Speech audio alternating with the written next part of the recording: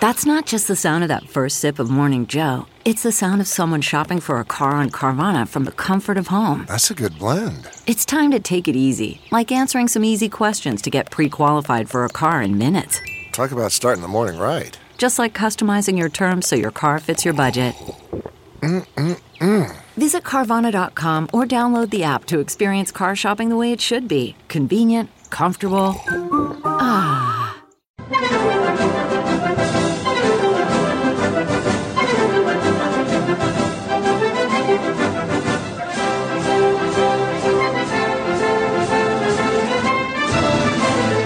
Hello, ladies. Hello, gentlemen. This is the Victor Davis Hanson Show. I'm Jack Fowler, the host. Victor is Victor Davis Hanson. He's the star and namesake of this show. He's the Martin and Neely Anderson Senior Fellow at the Hoover Institution and the Wayne and Marsha Buskey Distinguished Fellow in History at Hillsdale College. I'm talking from Milford, Connecticut, where we have like -3 degrees here. It's pretty darn chilly. North of where a balloon finally left the United States and was shot down. So we're, this afternoon, we have news about that. Victor had talked a little bit about this balloon, Chinese balloon, with the great Sammy Wink on a recent podcast. But there's more to talk about on that, on some political stuff, on pro-life kids getting hassled at the Smithsonian. And we'll get to all that right after this important message.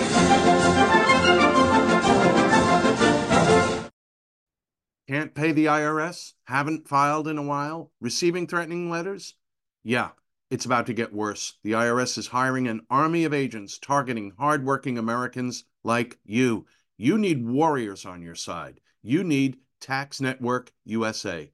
Tax Network USA has brilliant strategies to solve your IRS problems quickly and in your favor. For instance, they've discovered a limited-time special offer that the IRS is willing to waive $1 billion in penalties. Find out if you qualify before it's too late. Never call the IRS alone.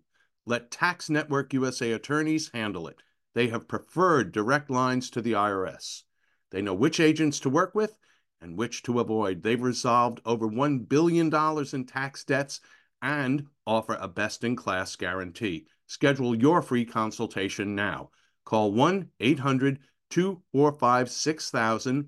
That's 1-800-245-6000 or visit tnusa.com/Victor. tnusa.com/Victor. What makes a life a good one? Is it the adventure you have? Or the friends you find along the way? Maybe it's pursuing your passion while striving to protect, defend, and save what you believe in every single day. So what makes a life a good one? In the Coast Guard, we think it's all of the above and more. But you'll have to find out for yourself. Visit gocoastguard.com to learn more.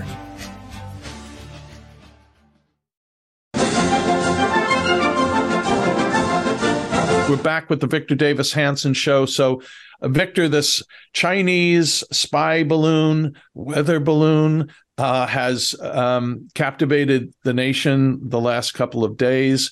Of course, was flying over the nation for well over a week. You've talked a little about it with Sammy, but I had just wanted to bring up one aspect that hope you'll address. And there was a piece by Paul Bedard in the Washington Examiner. Let me just read this here quickly, and Victor, then get your thoughts on this.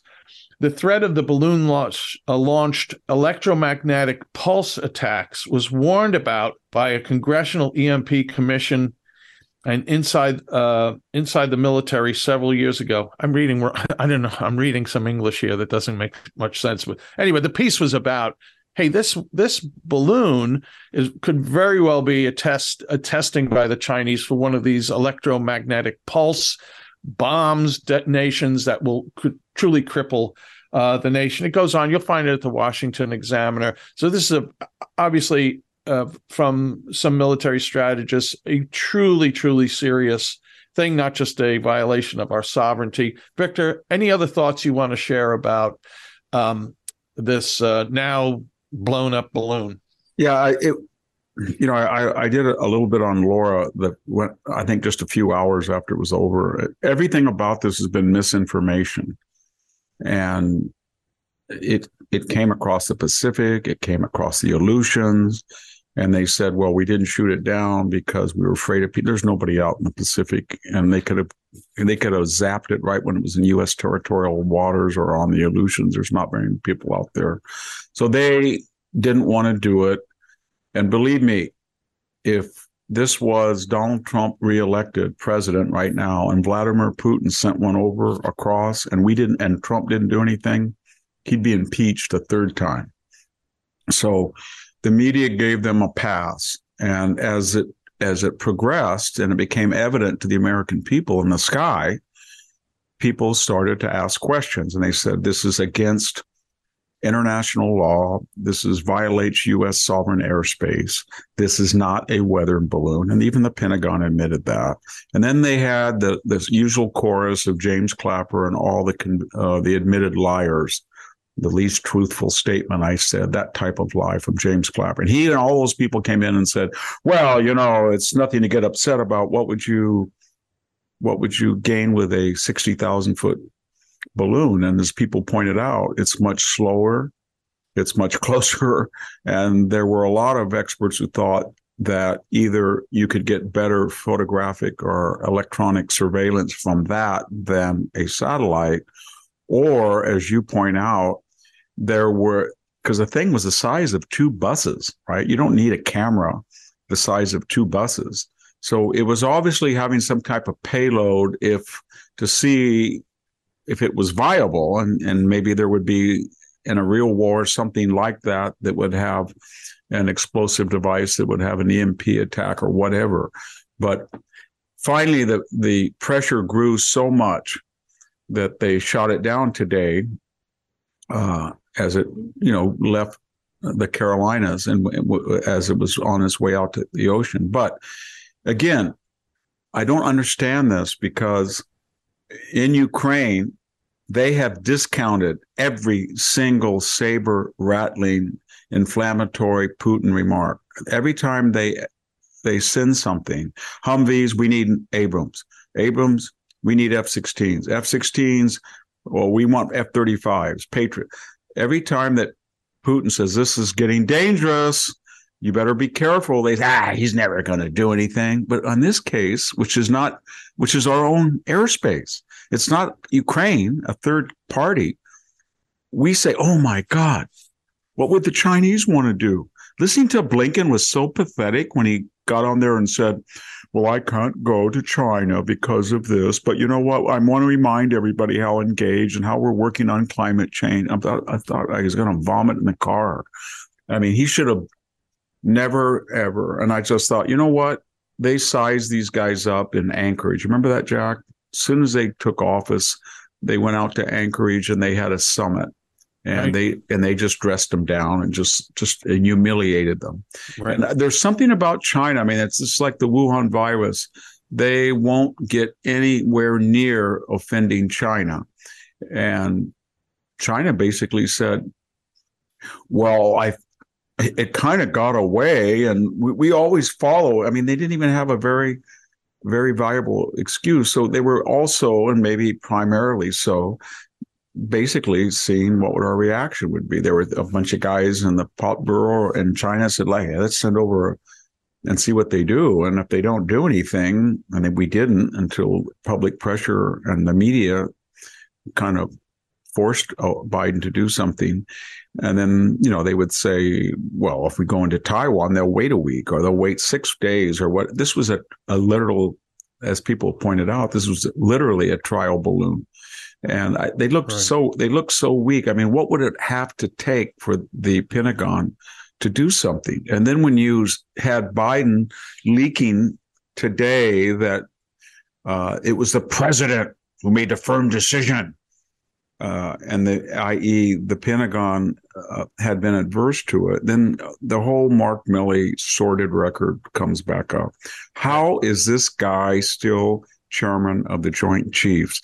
This is a guy who got in front of Congress and alleged that there was white rage and supremacy in the ranks, and all he achieved by that unfounded accusation that had no data, no information, no internal studies. He managed to get many of the branches of the service off by 50% in the recruitment because, as I keep saying, he offended people who die at twice their rate of the general population in god-awful places like Iraq and Afghanistan. Then we think, you know what?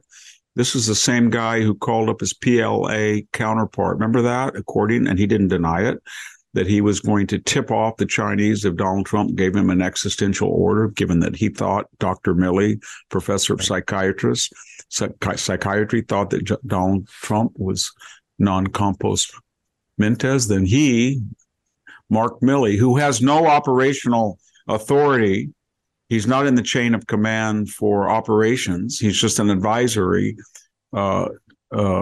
component, the Joint Chiefs are, to advise the president about security issues. Then they were all going to report to him. This is the same guy, in addition, that told us that Afghanistan was viable in June and July. And he's the same guy who told us that we shouldn't be too optimistic about the Ukrainians' first week of resistance. He's the same guy who did a photo op as all Joint Chiefs. I wrote an article and went through the whole list of them that always loved to do photo ops with the president, including Colin Powell and the elder Bush, when he not only did a photo op, but during the riot in Los Angeles, Colin Powell pinned a note to George H.W. Bush and said, "I've got 5,000 Marines. They're raring to go. Just give me the word, Mr. President."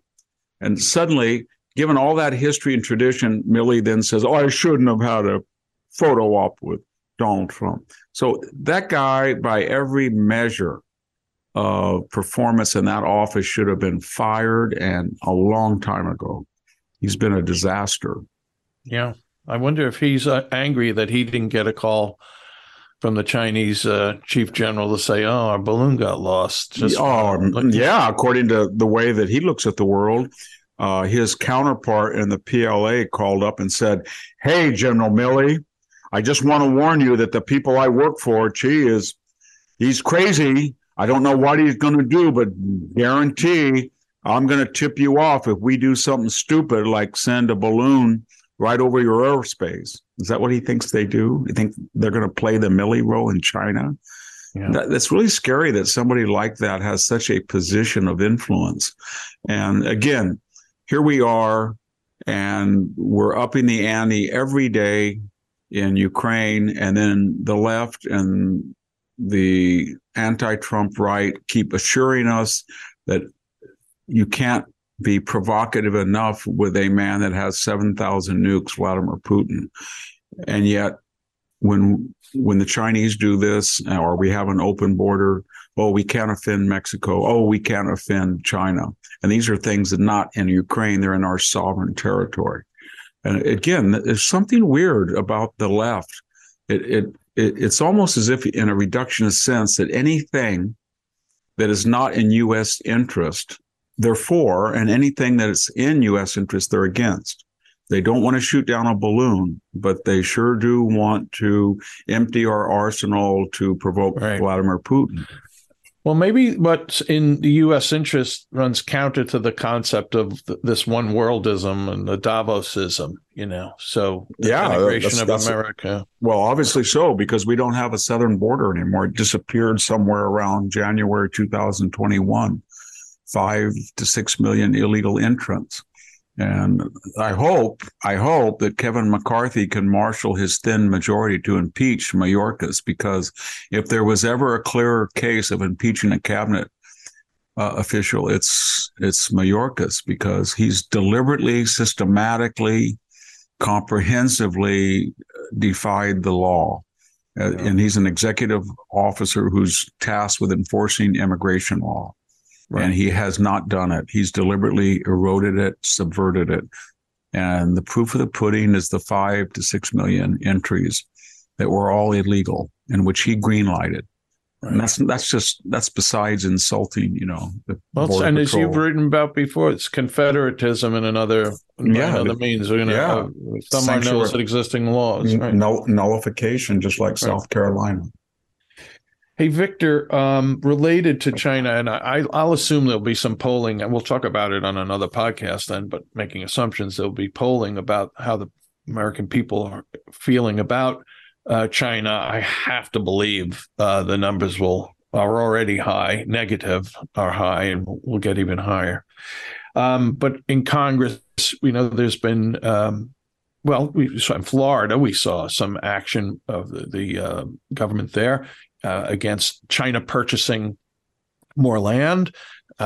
There's a bill now that Representative Mary Miller of Illinois has put forward. That's a foreign land purchase ban, and sort of an embargo. You've brought up before the idea of reciprocity in the sense of, well, why can they buy land here if we can't buy land there? I wonder if of course you have to have the numbers in Congress to pass the bill and the president to sign the bill. But I wonder at some point if kind of a national eminent domain is not something worth considering, at least with China, maybe even Venezuela or other countries that have bought, our enemies have bought land in America, to just take it back. Why should China own land? Why should be frozen in place that they own land? Well, I mean, it's got to be reciprocal with China. That's all they understand. Any magnanimity that we show, they interpret as weakness, and they want to exploit it. They never reciprocate our kindness in like measure. So yeah, it's very simple with the Chinese. You always just say, what if? What if right now American investors were buying farmland with connections to the U.S. government all around Chinese military bases? What would China do? Would they allow that to happen? No. What if an American balloon was going across the entire transcontinental longitude of China? Would they allow that? No. We know that because they shot down an airliner during the George W. Bush administration. They not only forced it to land, they kept the people as detainees, and then they rifled through the plane and basically cannibalized it and took all the information. And so if you don't treat them the way that they treat other people, then they're going to have contempt for you, because that's how they think, communist. And I don't know why we have to learn this again and again and again. You can't trust these people, and they want to destroy the United States, and they feel that they can humiliate us with a balloon. They feel they can humiliate us by buying. I mean, they're not even subtle, are they? They buy. It's the same mindset as a balloon. We're just going to send a balloon into your sovereign airspace. What the F are you going to do about it? Oh, we're going to buy some farmland right next to a missile base. What the F are you going to do about it? That's their attitude. And then and it's all set up so they can get outraged. Oh my God, you racist Americans. How dare you do that? I'd like to, you know what? It's every university, and I mentioned this on the air the other day, but here I am at Stanford University, and there was a Confucius Society, which is basically, as Mike Pompeo tried to shut them down as Secretary of State. They were fronts for communist propaganda. But we had a Chinese I guess you would call it not a neurologist, but a neurobiologist. And she was attached, I think, to the Department of Biology, by courtesy the medical school. And she was a agent of the People's Liberation Army. And then when Betsy DeVos finally, fined all those universities for not transparently admitting how much cash they got, which was illegal not to admit it, then Stanford just sort of nonchalantly said, well, I guess if you go back to 2010, we've got over $50 million. And I'm thinking, wow, $50 million. And what does that earn? That earns a petition from 176 Stanford professors saying, please don't you dare, Trump administration, go after Chinese nationals in our universities, i.e., a neurobiologist that's on the faculty of Stanford. Of course, and then I don't even have to get into Dianne Feinstein, our Bay Area senator, with a Chinese spy for 20 years as her chauffeur, or Eric Swalwell having relations with Fang. I'm not the brightest guy in the world, but as I think I said on an earlier podcast, Fang Fang came and visited me once as a quote unquote member of the consulate in San Francisco who was furious over my anti-Chinese op-eds. And it took me 1 second in that meeting to see what she was. She was a spy. And so Swalwell, that's a whole, I mean, I can't imagine a guy in the intelligence committee should be so stupid. Yeah. Victor, by the way, we're talking about Red China owning land, et cetera. They may own the presidency also. I didn't tell you this before the show, but I just want to raise it here before we move on to another subject. I know the first website you say you check out every day is Powerline. And I looked at it today. I hadn't looked at it the last few days. And there was a piece by John Hinderaker. I never know if I'm saying his name right. I don't either. Well, he's a great writer, John is. And he had a piece from February 2nd titled "Hunter Biden, More Depraved Than You Knew." Did you read this piece? I did.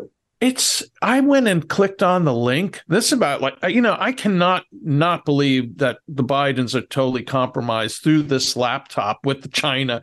But it talks about there's a group called Marco Polo that has put the contents out in a PDF of searchable document. It's almost 700 pages. And John admits he started with the section called sex-related crimes link. Well, I went to it too.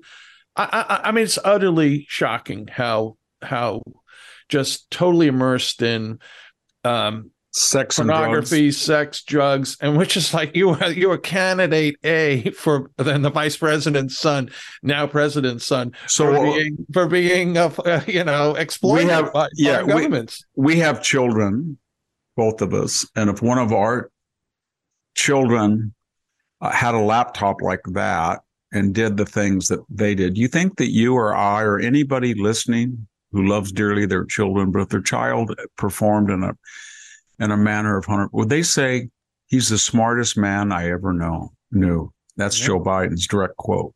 And so I get back to this, another kind of theme that I've been pounding for 3 years. And that is that when you look at some of those emails and he shows that, and we've talked about this before, the resentment toward his dad, that I pay his bills. I have to pay his bill. I think he's whining to his cousin. I pay his bills. And then he says, Mr. the big guy and 10%. And I think that Joe Biden is very, very wary because when you're a president of the United States, the last thing you want to do is allow your son to hawk a bunch of 2-bit art to Chinese investors to get influence. Nobody does that. And yet here he was doing that. And they've given him a complete free rein because they can't control him. But also, I think they're scared of him, Jack. I think they look at that laptop and they see references to Joe Biden and they think, oh, my God, I've gotten millions of dollars somehow on a senator's salary. I ended up with these 3 beautiful multi-million-dollar homes and I've got all these assets. And this guy is at the heart of it. And if I offend him or cut him off, he's going to go, who knows what a crackhead will do. Yeah. And that's sort of what his attitude is. By the way, and he lost another laptop too, by the way. I don't know if you 3, I think, no, he's lost 3 altogether. Whose hands who are enemies who don't have this and leverage with well, think about the Biden. So let's go through the inventory. So Hunter lost 3 laptops. He left a crack pipe in a rented car. Remember that? Then he lost his gun. I think his wife or they threw it in the dumpster. In a dumpster, and they had to go. FBI had to go retrieve the gun. They had to try to retrieve. They did one of the laptops, and then there's the daughter, and she moved out, and she left the diary. And as I said to Sammy, I've had a lot of rental agreements. When I left as a student, my apartment, many months later, I might have forgotten something. I don't go back in that apartment and say, oh, that's mine. No, you've left it. It's theirs. Or they threw it away. That's what, as we said on Sammy's, that's what we do when you watch these those storage lockers where they have buy a chip and we'll see what's in it, or storage wars. That's because the owner lost he lost ownership rights to it. So she lost ownership rights, and yet they went after James O'Keefe and got him in his underwear on the allegation that he had, quote unquote, stolen this diary. So there's a diary, there's all of Hunter's stuff, and then there's Joe's papers. This family can't keep anything straight. Joe lost he put the papers in the library. No, he put it in an unnamed room. No, he put it at his office at the Biden Center. No, he put it in the garage. He just can't remember, just like Hunter can't, and just like the daughter can't, Ashley Biden. Something's very wrong with all of those people. And it makes it even more disgusting when the FBI has turned into a professional retrieval service. They sicked agents on O'Keefe about the diary. They got they took the laptop, they put it on ice for a year. They worked with Twitter and lied about it and hired Twitter at $3 million a year. And they basically put out that don't print any information. This is disinformation. Right. And so effective were they. Joe Biden referenced that in the debate, which, I still can't figure out how we're told all of these brilliant, high-paid Hunter Biden lawyers, right? That he hired $1,000 an hour. I'm thinking, okay. When I heard that, I was thinking, this is going to be very interesting because they're about ready to file motions or contact the DOJ. But how could they? Because Joe Biden said in the debate with Trump that it wasn't his diary. And he said earlier that 50 intelligence ex-officials have proved that it wasn't. And then we have Hunter on 4 occasions. Remember? Well, it could be, it could not be. It might be Western disinformation, but then again, it might have been hacked, or it could be, I don't know. And now his high-priced lawyers are saying, you, Mr. Jean-Pierre Mac, whatever his name is, you have broken the law because you took the contents of Hunter and as soon as they said that, I thought, wow, this is stupid. You could get a guy from Selma at $50 an hour that wouldn't make that mistake. And of course, the next day they came back, right? And said, well, we didn't say it was Hunter's. We said it could have been Hunter's or it could be Russian. You know what I mean? It was just that case is going nowhere after they've done that. I can show you there are more pictures of Hunter on this in pictures you don't want to see. You got to wash your eyes after it. But that's the other thing, Gabi. If this was some concocted piece of espionage as opposed to some pervert's actual laptop, it would have taken thousands and thousands of hours to create the content that is on this thing. It's unfathomable that these 50 plus experts. Only a narcissist would do it. Those pictures where he's almost gay looking, where he's naked and he's kind of got a cigarette. Yeah. Kind of like he's in the Satyricon. Yeah, there's something wrong with him. And remember, there's also that racist component where he has an exchange with his cousin about what type of hooker she's going to help him find. And remember, he says, no Asians. And she says, no, I don't do Asians.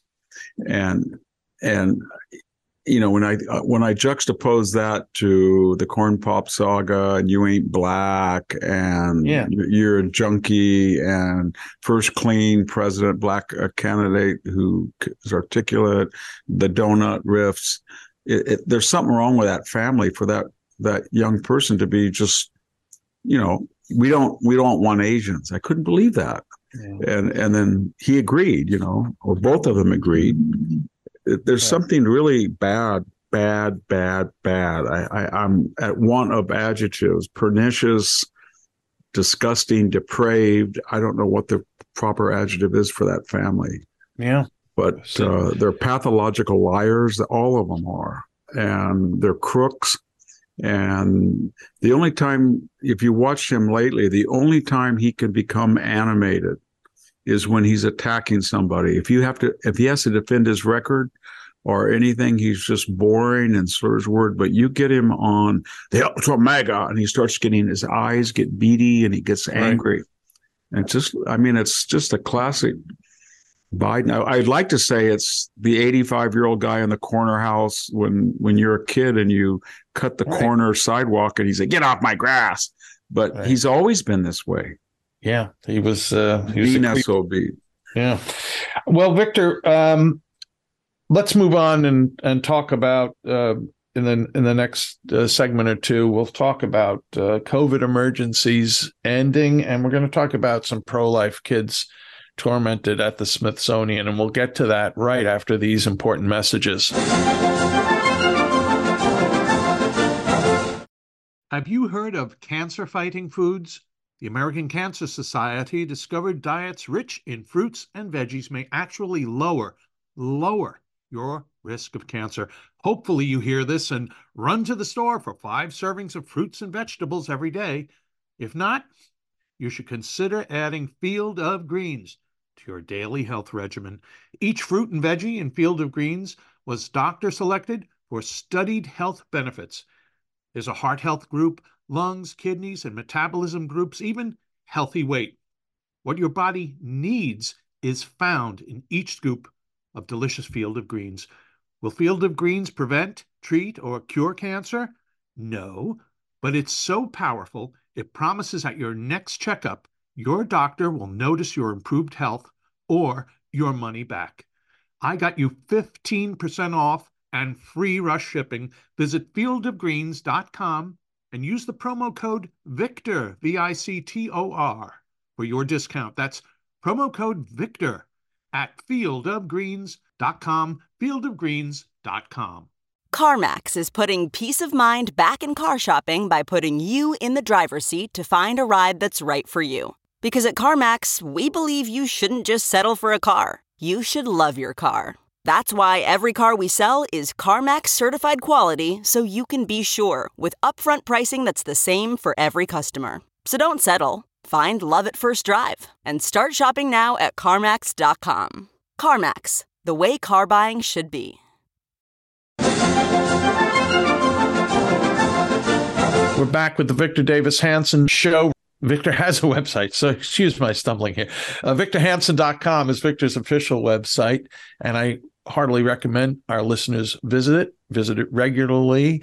You will find links to Victor's various appearances on other podcasts or the shows, and his Ultra writing. So Ultra are pieces he writes exclusively for VictorHanson.com. You can read them if you subscribe. What's that cost? $5 gets you in the door. It's $50 a year.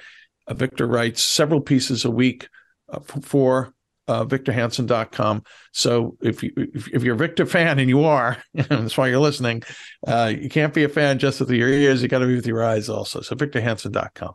Visit it. Victor, so the story percolated over the last few days about these pro-life high school kids who were in Washington January 20th for the March for Life, which is an annual occurrence. And as you know, as often kids from far away, they're coming on a school bus. They all dress with similar hats, like the Covington, high school kids. They were wearing red hats. Why? Because while they're in Washington, they may be doing some sightseeing also, and it's easy to keep track of everyone if they're wearing something similar. You see that when you're a tourist in Europe. There's 37 people, and they're all wearing, the same blue shirt. Why? Because they're in a group. Well, these kids were wearing a blue wool cap that said, pray the rosary. And while they were in the Smithsonian, somebody from the Smithsonian came up and told them they could not wear these caps anymore because why? The political message on the hat, and they were going to be in trouble, and they were going to get thrown out. This is kind of, this is at the Air and Space Museum. Can you imagine, Victor, in 2017 when the Women's March in Washington where all the pussy hats? Imagine if there were people wearing pussy hats at the Smithsonian. They were told, you got to get out of here. We don't it's the same theme that I think everybody listening is sick of this because this country was founded on justice with a blindfold. And that's the Roman and Greek idea that there has to be equality under the law. And the government does not favor one side or the other. But when you look at the Trump raid versus the kid gloves versus Biden, or you look at the FBI's partisanship, everything has been weaponized. And so we always say, and we look at the January 6th, Julie Kelly's written some wonderful articles about the maltreatment that they've been subjected to, illegal parading. 4 misdemeanors get you a year in prison. I wish that guy, you remember in New York, Jack, with a hammer that went in and hit somebody and they let him out the same day. Why didn't they just charge him with illegal parading? If they charged him with illegal parading, they would have put him in a year behind bars. That's what they did with the other guy at the Capitol, or the guy that tried to attend to Ashley Babbitt before she bled to death, which she did. They dragged him away. That doctor, they put, I don't know how many, 4 or 5 months in jail. So it's not symmetrical anymore. And we all know that if you walked into the Smithsonian and you said, choice, pro-choice, or so, they wouldn't say a word. They wouldn't say a word. So there's a systematic effort to go after a particular segment. I shouldn't say particular. It's about half the population. And we can get into it in the next one, and we'll get into it. But when you look at the coverage of interracial violence, or you look at the kid gloves of Officer Byrd, who basically lethally shot, almost executed Ashley Babbitt, versus the reaction, not just to the white officer Chauvin, but the reaction to the 5 policemen. That was white racist too, supposedly. And so it's just overwhelming now. And I don't remember any time in my life when the law was so unequally applied, or the customs and protocols of the government were so unequally applied. Well, in the South, before the Civil Rights Act was passed, there was again a connection with Confederate ways with the left. Yeah, I mean, you cannot pick up the Fresno Bee or a local media website and not see every single day a story that someone has been arrested for downloading pornography, and they should be. But how can that same society allow even a discussion that you're not going to use the word pedophile anymore, that it's going to be an underage companion or partner? Or how can they even allow these drag shows where these transgendered people get up on stage and they touch their genitals, they simulate intercourse, and there's children in there accompanying the parents? I mean, they can't take a child into a bar where a bunch of old guys are slumped over the bar drinking a martini, but you can bring a child in and watch that sexually explicit stuff, and it's all because of ideology. And that's, that was my big disappointment. And I have to apologize, because I really thought that things like that had outraged the American people. And I didn't think they would fall for draining the petroleum reserve or the loan amnesty or demagoguing Roe versus Wade in the midterms. But it did work. But my God, think of what the left has done. They have destroyed the whole idea of jurisprudence. They've destroyed the whole idea of one restroom, another restroom for men and women. They have destroyed the idea of women's sports and records that were hollowed and had been there for decades of hard work for women to obtain, equality. They just destroyed with these transgendered athletes. I could go on, but they've done so much in so little time, and nobody pushes back. Nobody pushes back about it. And they need to be, every time I don't like to criminalize behavior by lawsuits, but every time they get sued, they back off. And you and I talked about the poor baker now. They've got another. They target him. He no sooner gets, he gets off one, and then they're back at him again. Right. You would think you won a case before the Supreme Court. Done. It's not. It's never done. No, the attitude is keep at it, and you will find an Obama judge somewhere. And when you find that Obama judge, then you're home free.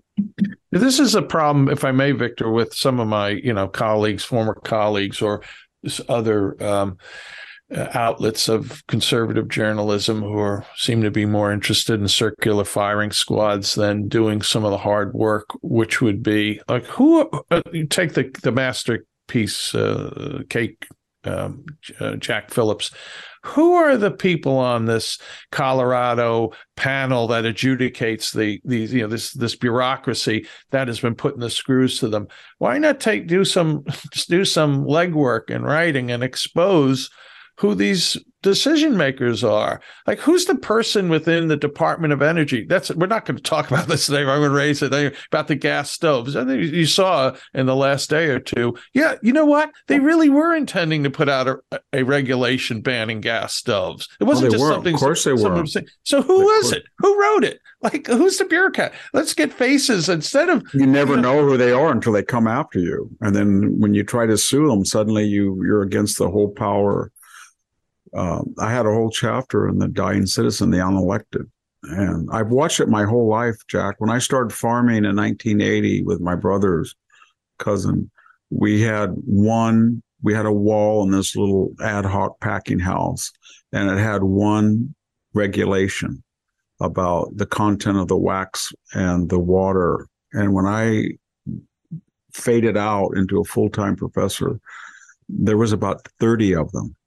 And it just was relentless. And they would all come out, and you would say to them, we are packing 5,000 plums a day on a good day if we're lucky. This packer and that are doing 100,000.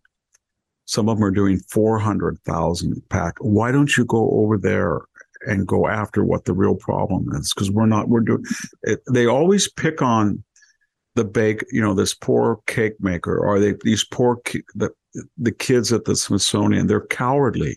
That's the thing to remember about these bureaucrats. They put their finger in the air every morning, and they find out where the power and which way it is going and how their career trajectory will be affected, and then they make up the exegesis. And you can see it with a balloon too. Right. So they shoot it down. They're saying already, well, we were planning to shoot it down, but there's 5 people for every square mile in Montana. So it's size of 2 buses. So that's why. No, that wasn't why. Because if you really believe that, you could shot it, as we said, over the Aleutians or in the right when it came across into the North American mainland. But somebody made that decision, and they were all for it, and then the decision was reversed, and then they're all for the reversal, and they make the necessary lies and corrections, and that's how it works. That's why, starve the beast was that Reagan idea, was that if you cut the revenue, then there's not enough money. But of course, it didn't work out too well because it just run up the debt. But they got to do something about these unaccountable judge, jury, and execution. Yeah. Judge, jury, and execution. They're legislative, executive, and judicial all in one. I'll repeat myself. Journalists can be very lazy. They may be lazier than most people, but entities that are publications, I think they could really be doing America a service by putting a name to these faces. For example, the pro-life guy that got off the other day. Remember the guy in Pennsylvania who was charged by the Justice Department because he pushed some SOB who's intimidating his kid. And they had the FBI SWAT team come to his house. Right. Like, who ordered poor these? Wife. Yeah. Who did? Who who ordered it? Some young spunky guy from Harvard Law School, Yale Law School, who works at the DOJ, who wanted to impress the assistant, who wanted to impress the associate attorney general, who wanted to impress Merrick Garland, who wanted to impress. That's how it works. And so that's how they did it. And if it paid better, they'd be fascists. So if somebody said, you know what, if you can raid some Antifa person, go ahead. But it's not in vogue now. You can't do that now. But I'm not saying they're not ideological, but it's basically careerist, and they do what they feel 51%. That's why it's incumbent upon everybody listening, all conservatives. You have to send the message that you are the majority. Right. And you run the institutions, and there's going to be consequences. The days of the Marquess of Queensberry rules are over with. That is a John McCain, Mitt Romney prescription to annihilation. That's smile and lose another election by, 4 points and say how well you did. You've got to take it to them. You've got to be merciless, and because they are. And that's why I'm very pleasantly surprised that Kevin McCarthy's doing, you know what I mean? Right. He's doing so far. He's got these people off the committees, but I didn't understand that was it 3 people on the Republican congressional body that voted present, or they didn't want to take Ilhan Omar off the committee? I saw that Nancy Mace, who's been making a name for herself the last, since November, from South Carolina, was one. She wanted to see due process. Oh yeah, this is politics. This is what she doesn't understand. That's like telling Lenin you need due process. They don't have one dissenting vote in the Democratic caucus. They don't, not one. They never do. It's ironclad. They have an agenda. And if you think that they're going to be impressed by your magnanimity, you're sorely mistaken, Representative Mace. They're not. Ilhan Omar is an outright anti-Semite. We talked about that with Sammy. Yeah, and we did. And the idea that she's on the Foreign Relations Committee is a travesty. So I'm glad that Kevin McCarthy did that. Well, just wrap up this talk by letting folks know that the blue hats the students wore at the Smithsonian that had the rosary on it, the word rosary, these illegal hats or troublemaking hats, forbidden hats, happened at the Smithsonian, which has an exhibit for the pussy hat. So at the Museum of American History. So it depends on what color hat you are wearing. Some are permissible. Some political hats are permissible, some not. So Victor, it's about time that we get talking about one of our favorite topics, and that is COVID emergency and government regulations. Oh my God. Well, we'll do that right after this final important message.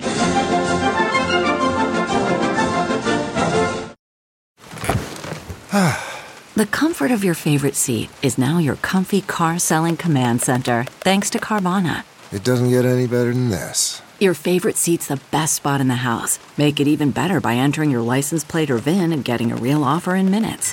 There really is no place like home. And speaking of home, Carvana will pick up your car from yours after you finalize your offer. Visit Carvana.com or download the app and sell your car from your comfy place.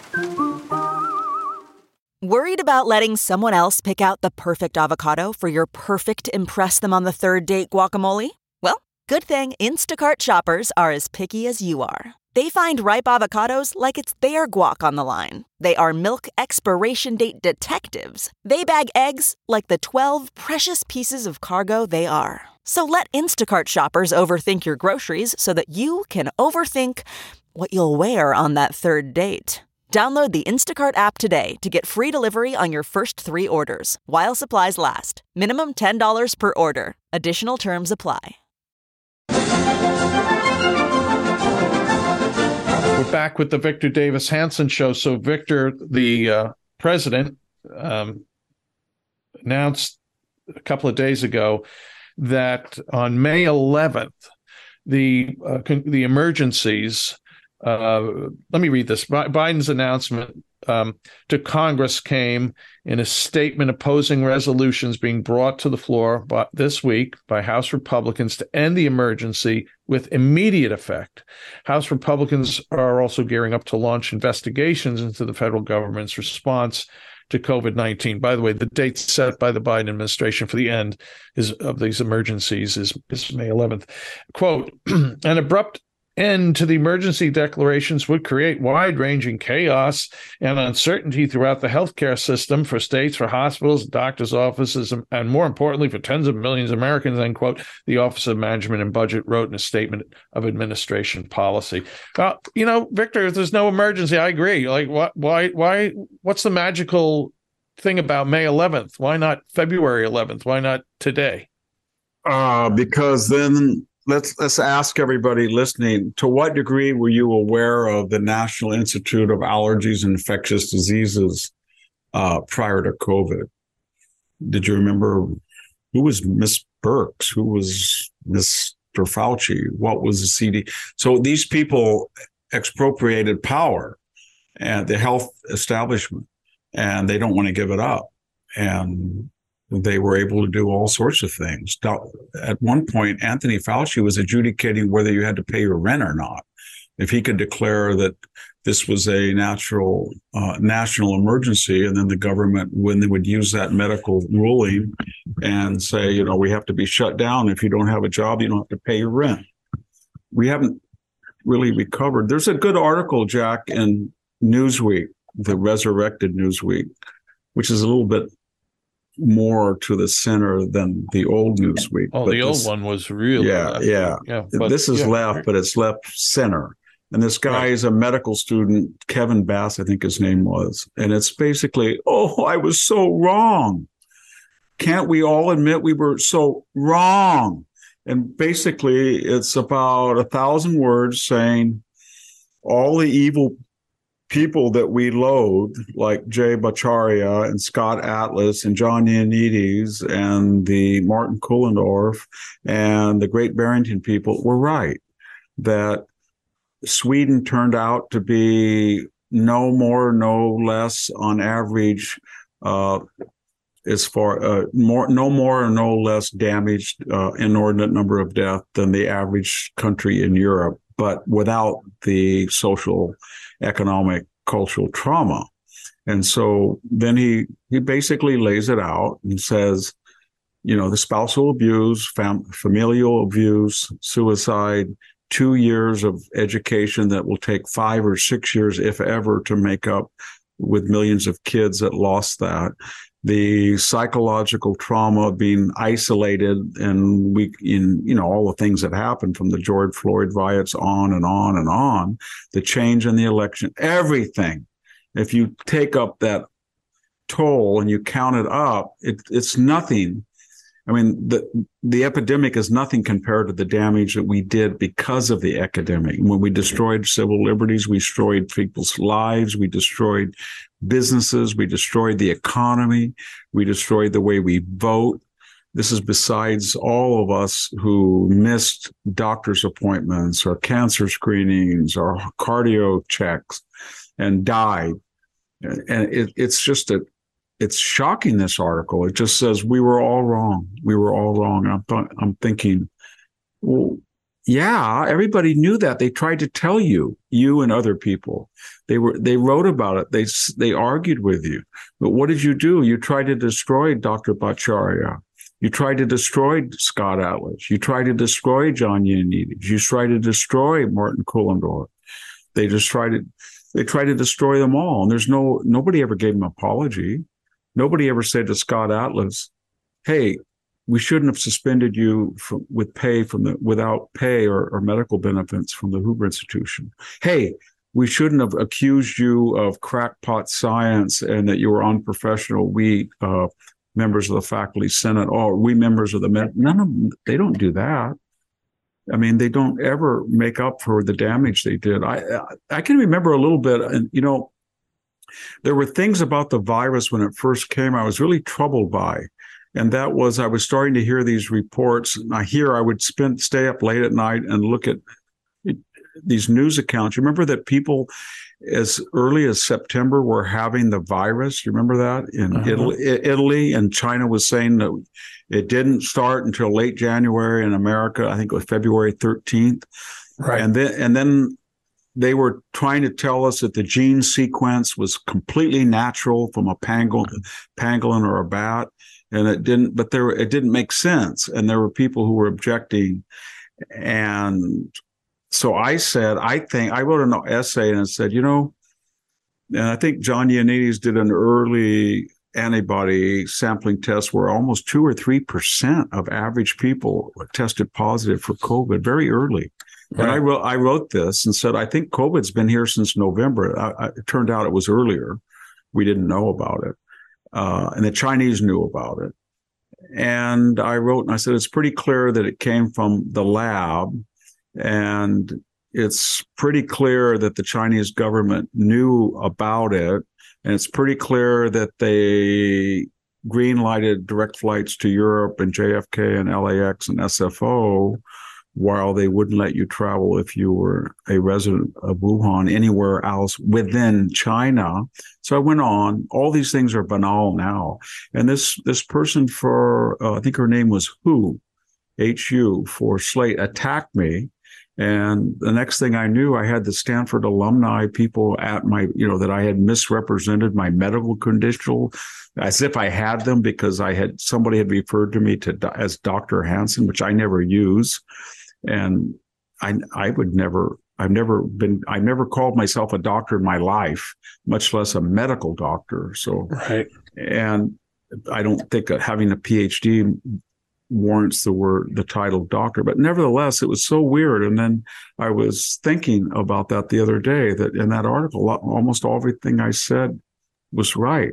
Right. It was here in November, or at least it was circulating, and it was from the lab, and the Chinese government did know it, and it was probably up, and I think I can't remember. I think I also insinuated it was under the control of the Chinese military, which it was, the lab.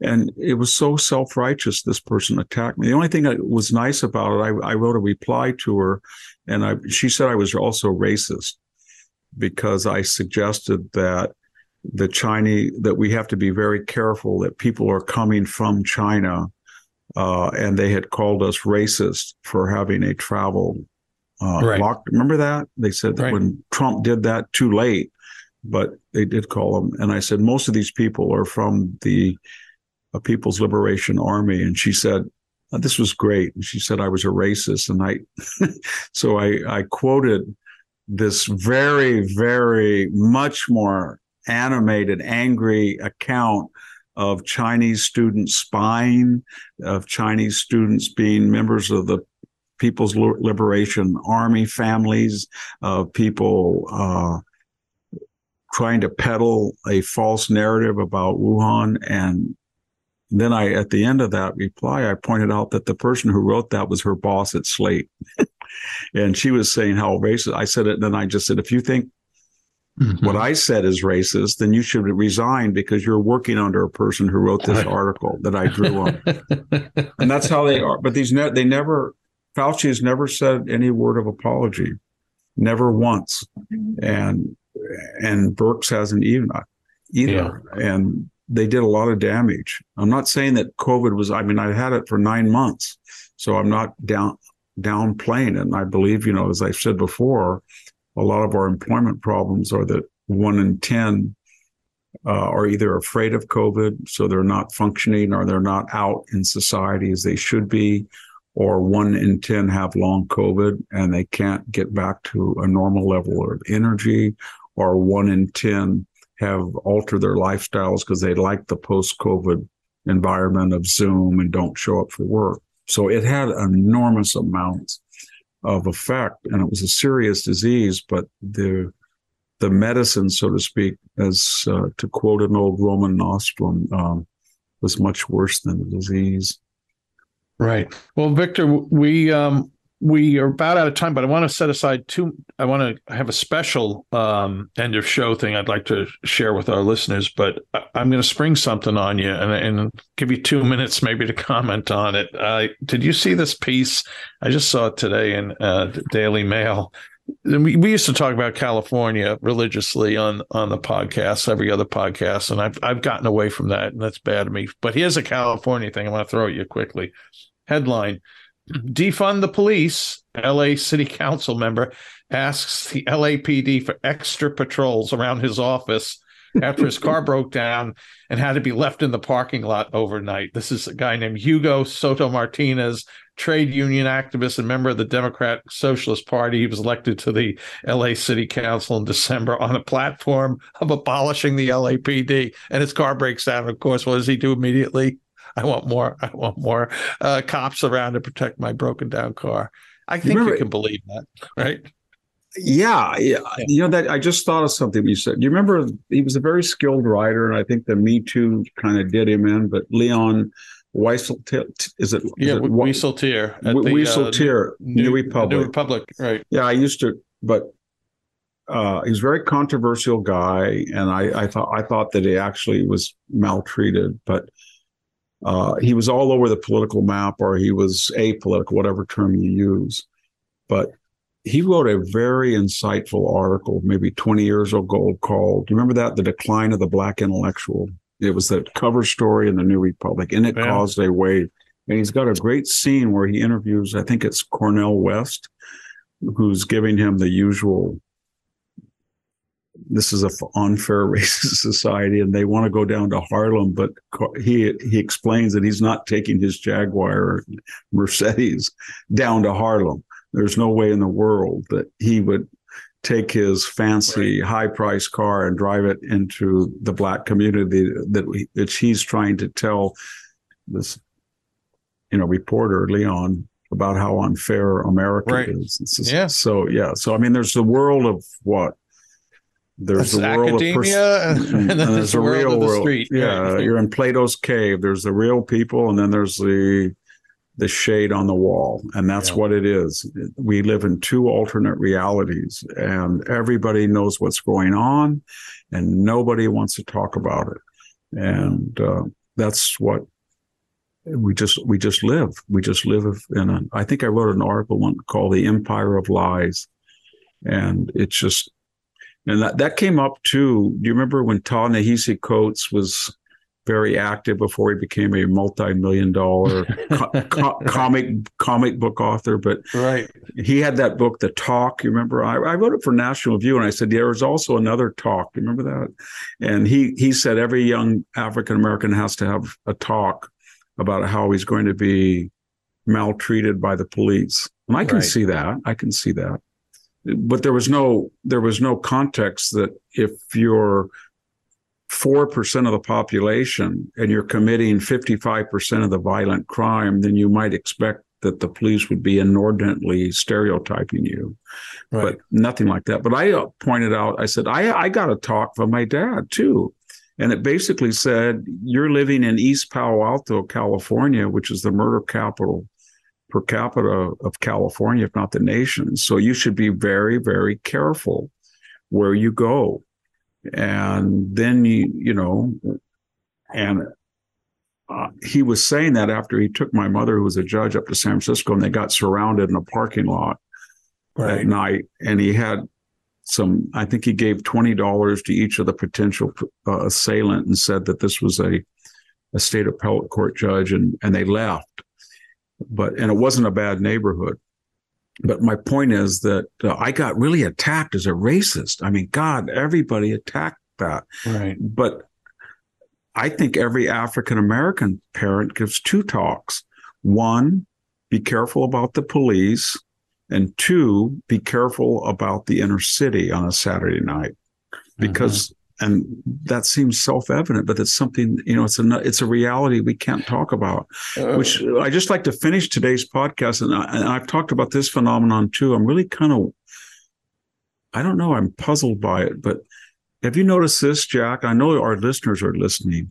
You get an article in the Daily Mail or American Greatness, or it doesn't have to be conservative even. It can be CBS News website or Fox News site or what.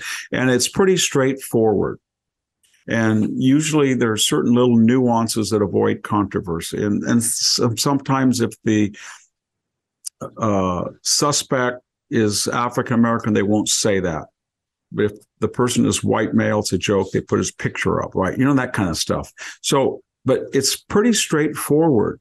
And then you start to read the comments, and they're uncensored, and they're almost, they're most inflammatory. Have you noticed what I'm saying? I do. And it's almost, some of them are racist, some of them are angry, some of them are insurrectionary. I'm thinking, wow, this is such a strange juxtaposition. The paper, the media, whatever the venue is, goes out of its way to be politically correct. and censors and warps the news account, but then they publish everything right, completely uncensored. That it's like sometimes it's border on clan-like, you know what I mean? And I can't figure it out. I thought, why don't you just be honest in your news account and disinterested and just tell it like it is, but not print all that stuff? And I guess what they're thinking is, read the article and it's going to make you so mad that the comments are going to be even wilder. So you want to go read the comments, and that'll give us more traffic. That's in a nutshell. Yeah. Yeah. And then we're not responsible for the comments. So we just print it. We can't, but we really want you to read this crazy, nutty people who are racist that are commenting. And yet, and they invite that. And it's really weird. Well, people aren't buying the actual, piece of paper anymore. So the slim revenue potential are the eyeballs on the internet, and you got to keep them coming back. If you read the comments on major stories in some of these are not fringe publications. You'd think we're going to be on the edge of a civil war. I mean, what the people are writing. Yeah. Well, we stopped National Review allows comments for people who pay, subscription, and some of them are not even, but before that, anyone could comment, and it was a nightmare, the wackadoos out there. And you just think, like, why there's some people that spend their whole life commenting, and they really need to be seeing a psychiatrist rather than spending a whole day criticizing stuff. Hey, anyway, Victor, we're almost out of time, but I got to tell you and our our listeners something. So about a year ago, actually, I think a year ago, almost to the day, we were doing a podcast, and you were talking about Galileo and the Vatican. We're not going to get into that, but so somebody commented on it. And as we read the comments at the end of the show, I read a comment by Father John Hollowell, and it was titled "Big Fan but Galileo," and then he got into some very friendly explanation of Galileo's relationship with the Pope at the time. Anyway, he was a big fan. So somebody else who has my email address and knows Father Hollowell wrote me a week or so later. Said, it was so good that you mentioned his name on the podcast. He's such a good man. He's 40. He's young, and he's very conservative, and he's dying. He's got brain cancer. He's dying. And so me, I'm the former altar boy. I was like, oh, geez, I got to. So I said, where is he? Where can I get in touch with him? So he told me, and I did get in touch with him shortly thereafter. I had a very long talk with him. Awfully nice guy, but, death was coming. He went to the Mayo Clinic. There's nothing we can do. Brain tumor. So it's over. I was so happy the other day. Some people who are hyper-Catholic may have seen this on internet, but actually the Daily Mail did a piece on him. He went to Lourdes. Now, Lourdes, my friends, even you non-Catholics, you may have seen the Song of Bernadette, from Jennifer Jones was in it. She won an Oscar. Lourdes is a place for cures. Very few people do get cured, but people go. And Father Hollowell went to Lourdes, and his inoperable, certain to die tumor is gone. It's considered a miracle. Jack. Yes, my brother. So you're telling, and he had a CAT scan that shows this pernicious tumor. Yeah. And then he got. You have to tell me the mechanics. He drinks the water, or he ducks himself in the water. Well, I didn't read. There is a spring there. Okay, yeah. And then the tumor disappears. Yeah, it's gone. Totally have you ever been to Epidaurus and seen the Tholos Temple of Asclepius? I have not, Victor. Well, I don't even know what any of those words. Well, we have a lot of the inscriptions from the Tholos, and they're reconstructing it. Last time I was there, but the point is that you went to any temple of Asclepius, but this was the most famous. I think Alexander the Great funded it, or that was the Philippion. But anyway, you go there and you inhale some certain things, and there's snakes kept in the basement, and they come out and wither around, and they're the sacred messenger or pet of the god Asclepius. That that the American Cancer Society, where you have the staff. Oh, sure, the snake. Yeah, right. Snake that comes from Asclepius. So, and then you inhale these vapors and you go into a mystic fit and you're cured. You walk out of the temple of Asclepius, and then as a sign of your gratitude, there are peddlers outside, and if you can't hear, they give you a clay ear. If you can't walk, they give you a foot. If you're impotent, they give you a phallus. Whatever it is that was cured, then you make an offering, and they can be wood or they can be silver, depending on how much money or how much gratitude you want to show the god Asclepius. Then you hang that party. And we have all of those. I mean, not all of them, but the excavators have found them. So it was the same principle, but no one believes in our age of reason that this was anything. You know what I'm saying? That they believe that it was a bunch of Asclepiades,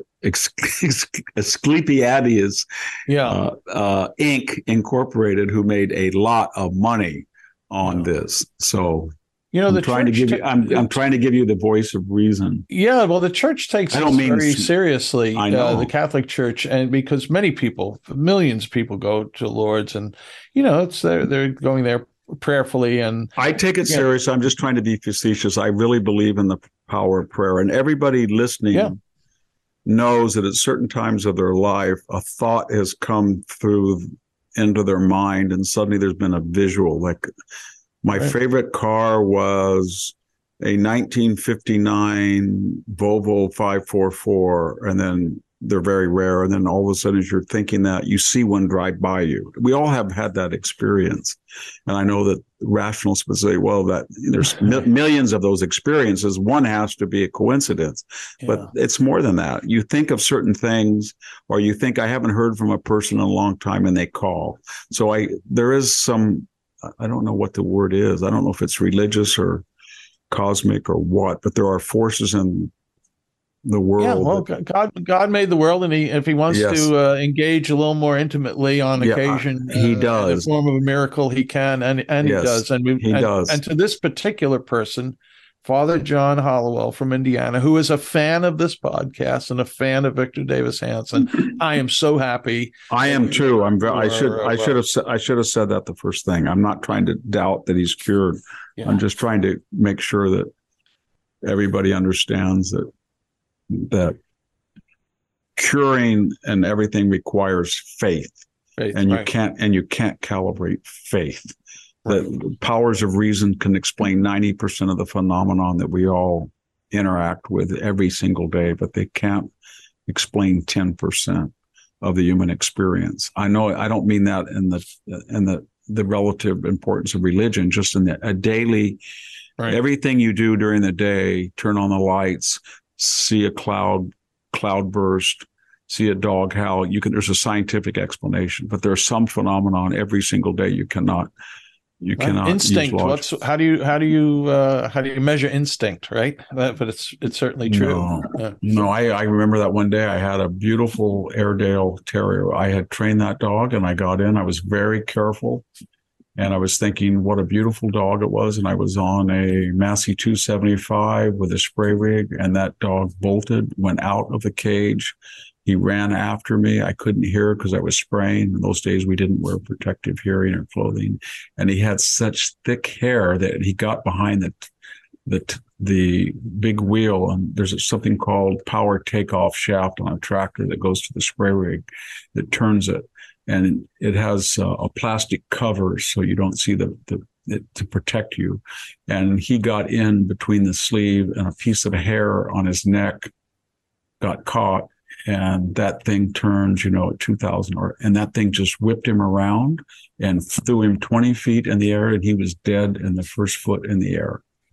And I thought, how could that possibly have happened? There's no explanation for it.